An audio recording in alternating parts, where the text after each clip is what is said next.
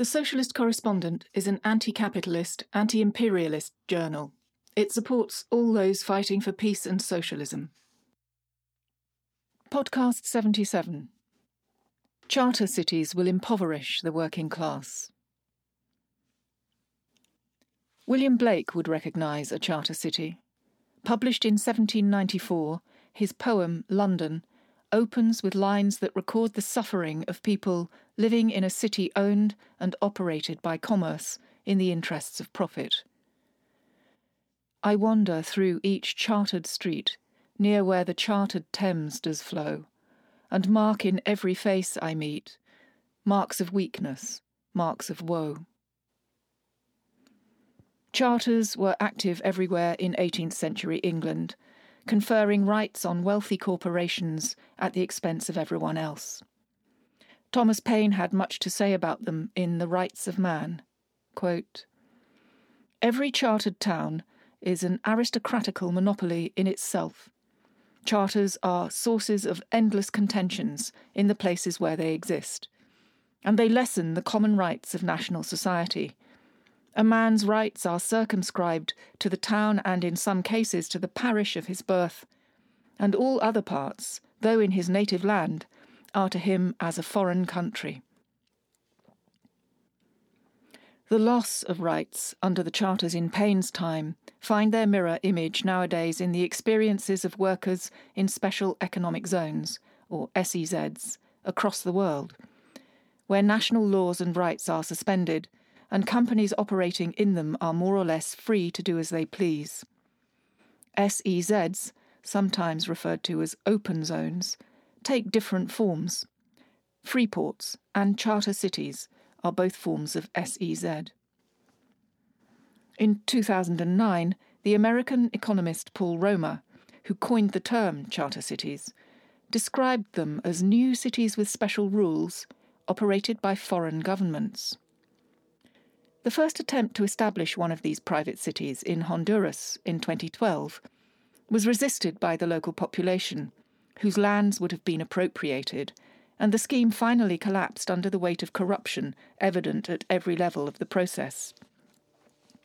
Madagascar, Rwanda, and El Salvador have also been targets of this kind of experiment. Initially involving foreign government participation, the idea of the charter city has developed into, quote, a public-private development partnership between the host country government and a private developer. This is, according to the Charter Cities Institute, the CCI, and with echoes of the early colonial methods of the East India Company, one of the first corporations to be granted a charter by Elizabeth I. Charter cities are a flexible concept, adaptable to country and context, and are often linked, in reports and discussion papers, to problems posed for capital by refugees and migration. Problems which can also be opportunities missed, according to Dr. Mark Lutter, founder and board member of the CCI. He sees establishing charter cities in existing refugee camps as, quote, a politically attractive proposition, which would not only provide a cheap source of labour but would also alleviate migration-related concerns of European countries by, quote, reducing refugee flows. Bingo. In charter cities, wages would follow the reality of existing SEZs, in the Philippines, for example, where they are far lower than wages nationally. The CCI Governance Handbook explicitly states that, quote, lower-income people are the primary target residents, end quote, of charter cities, and that wages in charter cities should be pegged at 20 to 40% of the national average, where the national average is already very low. In the UK, this would mean garment workers in Leicester, currently earning £4 an hour, would be earning the right sort of money for companies setting up manufacturing plants inside a charter city. Leicester is inside the recently designated East Midlands Freeport, and, looking at it through the charter city lens, the long-term failure of all responsible agencies to enforce UK labour law and the minimum wage in the city's garment industry begins to look less like poor coordination and a lot like an experiment in a hitherto unofficial SEZ in the UK.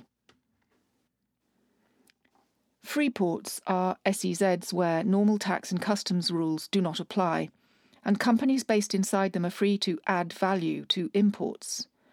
Goods may then be processed and re-exported without paying tariffs or taxes. 8 new free ports were created in the 2021 budget: East Midlands, Felixstowe, Humber, Liverpool, Plymouth, the Solent, the Thames and Teesside.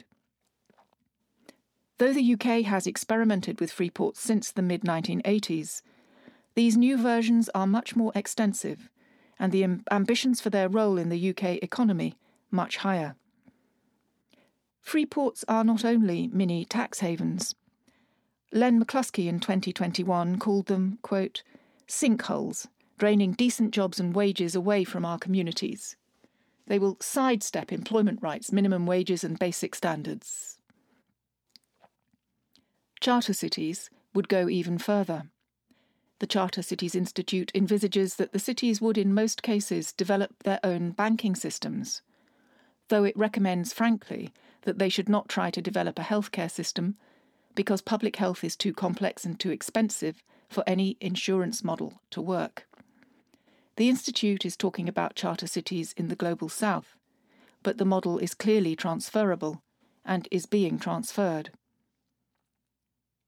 While there have long been SEZs of different kinds in the big capitalist economies, there has yet to be a fully fledged charter city experiment.